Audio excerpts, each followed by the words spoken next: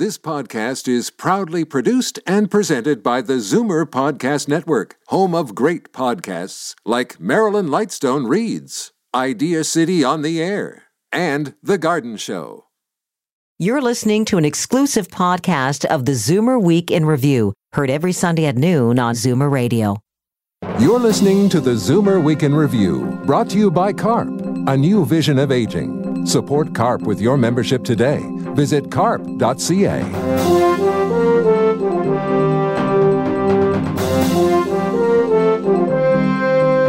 Good afternoon and welcome to the Zoomer Week in Review, all things Zoomer worldwide. I'm Libby Znaimer. As we head into flu shot season, it's time to mark a grim centennial from the time before vaccines and penicillin.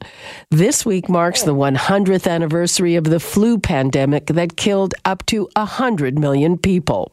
And to screen or not to screen, we look into the controversial mammogram debate in this Breast Cancer Awareness Month. But first, here are your Zoomer headlines from around the world.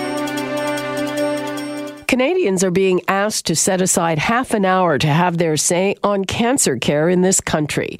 The Canadian Partnership Against Cancer is launching an online campaign called 30 Minutes That Matter, aimed at having people share their experiences about cancer to shape how prevention, screening, and care are delivered over the next decade.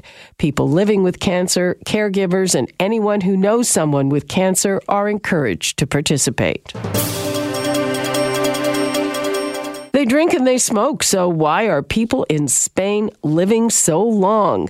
And a new report says the Spanish are projected to have the world's longest life expectancy in 2040 to 85.9 years. Spain will edge out Japan, which has long held that distinction. Singapore, Switzerland, and Portugal round out the top five. By 2040, life expectancy in Canada will rise to 83.1, but will fall in the rankings to 27th. And the U.S. is set to take a big fall in the ratings and be overtaken by China. The study is published in The Lancet. The first female Supreme Court justice in the U.S. is withdrawing from public life after revealing she has dementia. 88-year-old Sandra Day O'Connor released a public letter this week outlining her diagnosis, saying she's in the early stages of the disease. Well wishes instantly flooded social media, with many thanking her for her inspiring work and her bravery in sharing her diagnosis. A 99-year-old Norwegian war hero has died. Joachim Ronneberg was the last survivor of a team that helped stop the Nazis from building an atomic bomb. In 1943, 3 years after the Nazis invaded Norway, Ronneberg led a secret mission of 6 men who daringly parachuted behind enemy lines. They broke into a chemical weapons factory and blew it up, crippling the Nazis' ability to produce bombs. It wasn't until 1945 Ronneberg realized the significance of their mission when bombs were dropped on Hiroshima and Nagasaki. Then we knew that what we had done had been of great importance. Their mission was made into a movie in 1965 called The Heroes of Telemark. The Golden Girls now have their own cereal. American pop culture toy company Funko is putting the iconic TV women on one of its collectible cereal boxes, complete with a toy inside. The company spokesman says the idea behind the campaign is to put the fun back into Saturday mornings. I'm Libby Znaimer, and those are your Zoomer headlines from around the world. Tuesday, October 15th. Fair. Feeling very miserable, head aching, stomach in bad shape, and chest bad. Managed to give my 10 a.m. lecture, but spent afternoon over the fire at the Union. Crawled home in the evening and got into bed. Wednesday, October 16th. Feeling very sick with chest and stomach. Miss McMurray came in to see me in the evening. Missed my lecture for the first time since I've begun to deliver the same.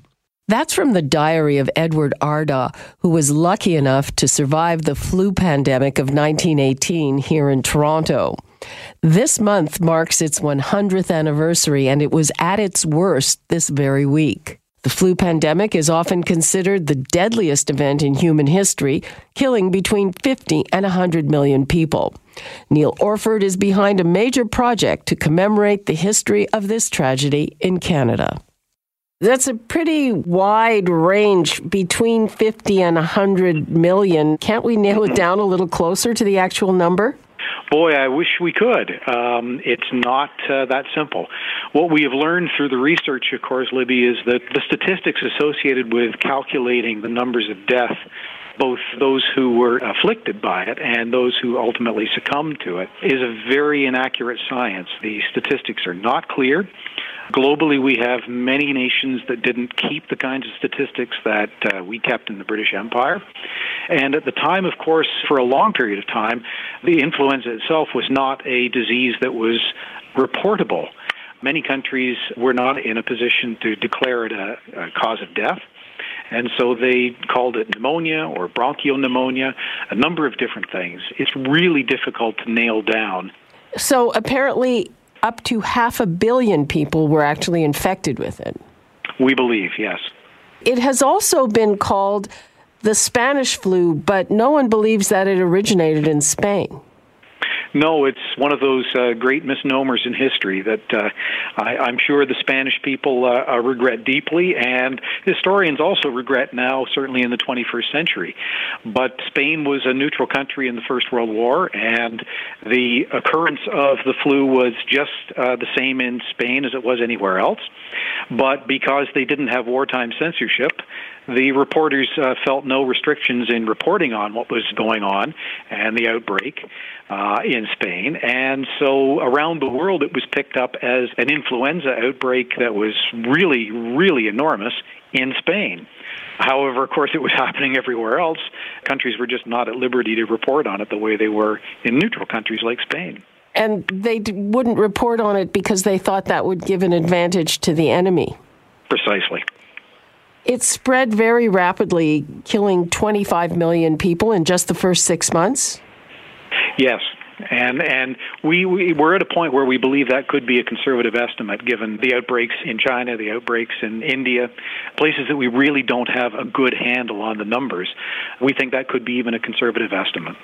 And was it some kind of super virus, or was it just a variant of the influenza that we still battle today?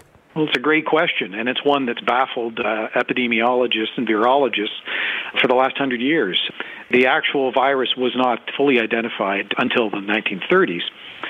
And what we believe is that it was a variant of the H1N1 that we currently have going around quite frequently. It's avian in origins. But the conditions of the First World War certainly caused an incubation of something that was very, very substantially different from what had been seen in the world before.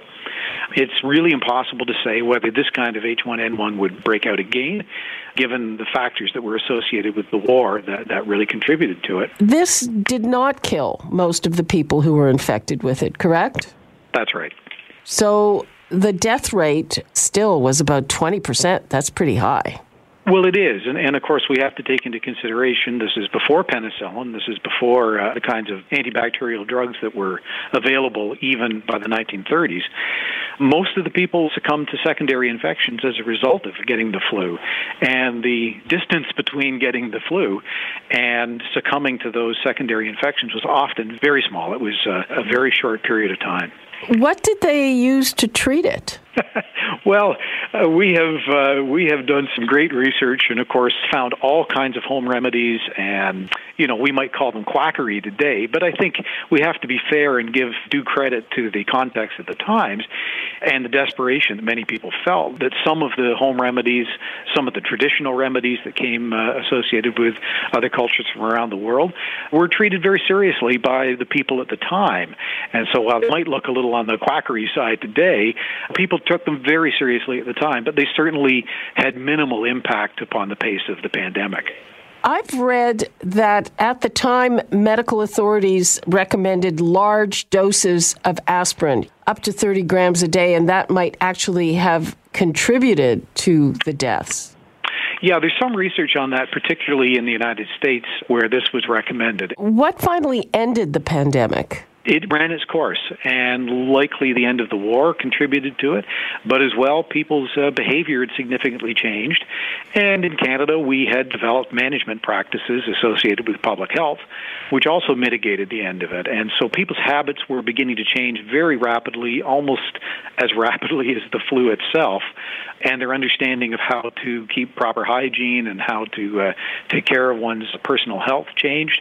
And then the federal government created the Ministry of Health, the Department of National Health in 1919, which had a really important effect upon taking management of communicable diseases from sort of an individual treatment to a more of a community base. And that's where public health in Canada really started. And I hesitate to say it's thanks to the flu pandemic, but I think we can trace the emergence of robust and effective public health in Canada back to the impact of the flu pandemic.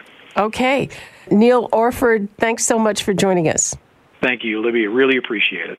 That was award-winning high school history teacher Neil Orford, who works with Defining Moments Canada. For more information, go to definingmomentscanada.ca. I'm Libby Znaimer, and this is the Zoomer Week in Review. Coming up, a contrary view on the effectiveness of mammograms. You're listening to the Zoomer Week in Review, brought to you by CARP, a new vision of aging. Support CARP with your membership today. Visit carp.ca. As we mark the end of Breast Cancer Awareness Month, here is a contrarian view of breast screening. For decades, we've been told that mammograms save lives. And the backlash was huge when a major study in 2014 found that was not necessarily true. The emotional force of that reaction prompted Renee Pellerin to write Conspiracy of Hope. We did a story on that particular study, which showed that mammograms were not doing a very good job of saving lives. And I was surprised at the level of anger in response. And I thought, wait, this is a piece of science. People don't usually respond that way to science. And I decided to investigate what was behind all of that emotion. That led me to eventually say, I think I need to write a book about this, because the whole history of mammogram screening and the debate and so on is really fascinating, and the debate has been going on for 50 years. My reading of that study was that there are harms associated with mammograms, but the conclusion still was not stop the screening.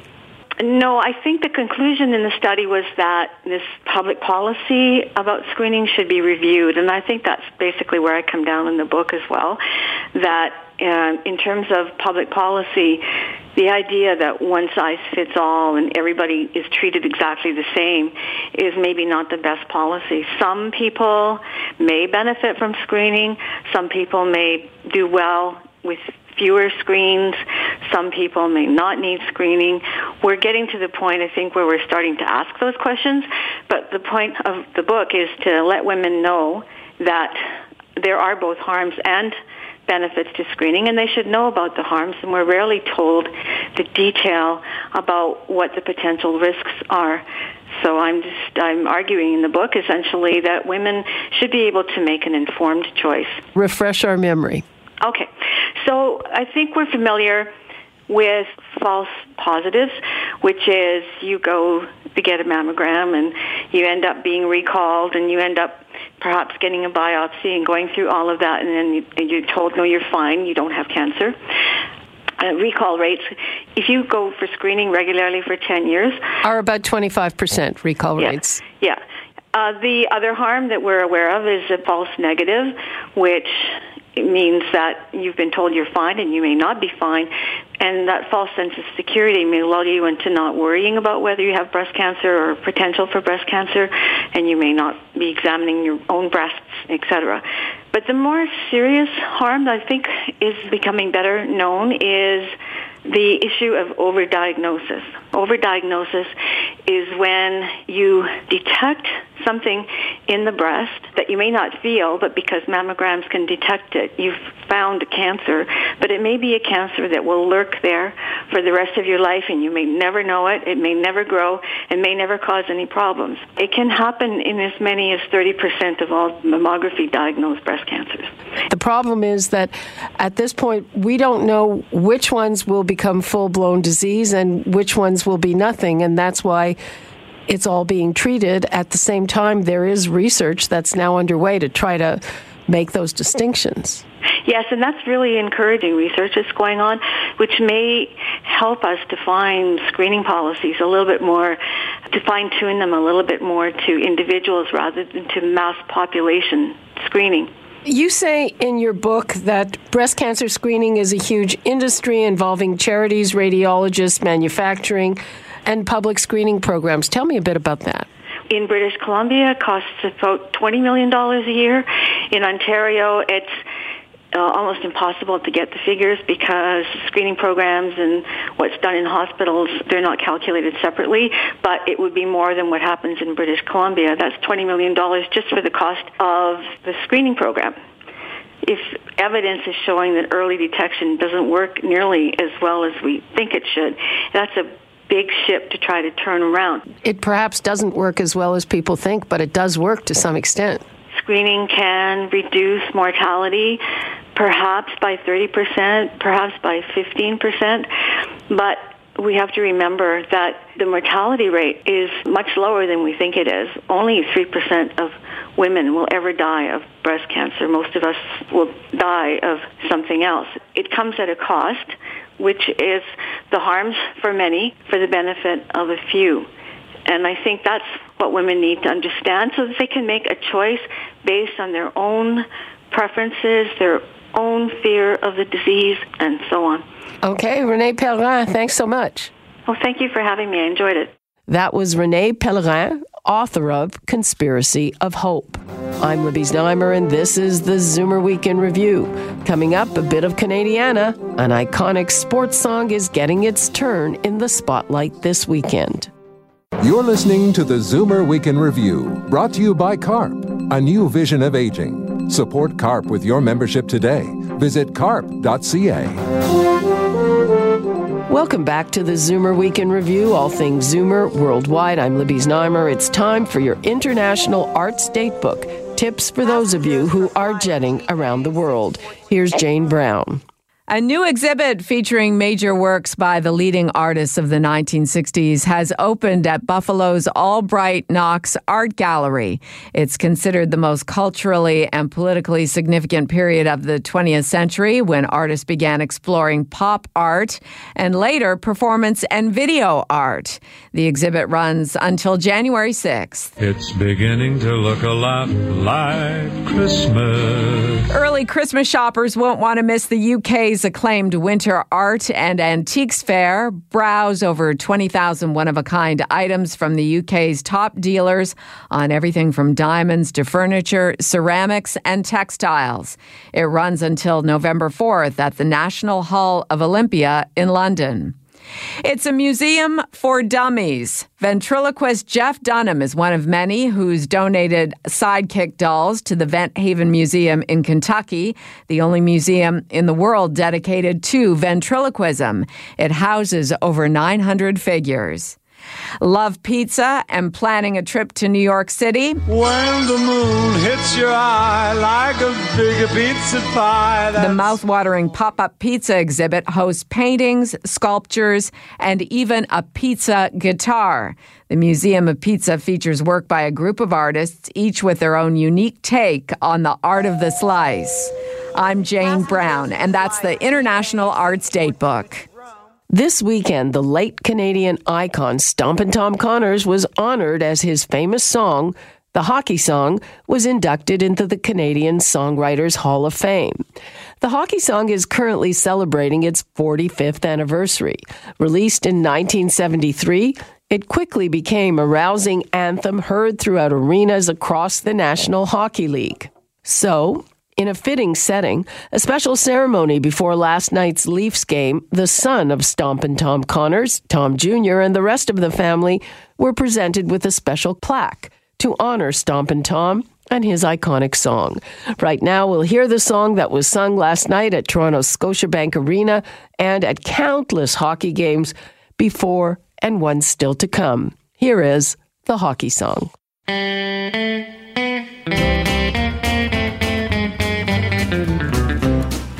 Hello out there, we're on the air, it's hockey night tonight.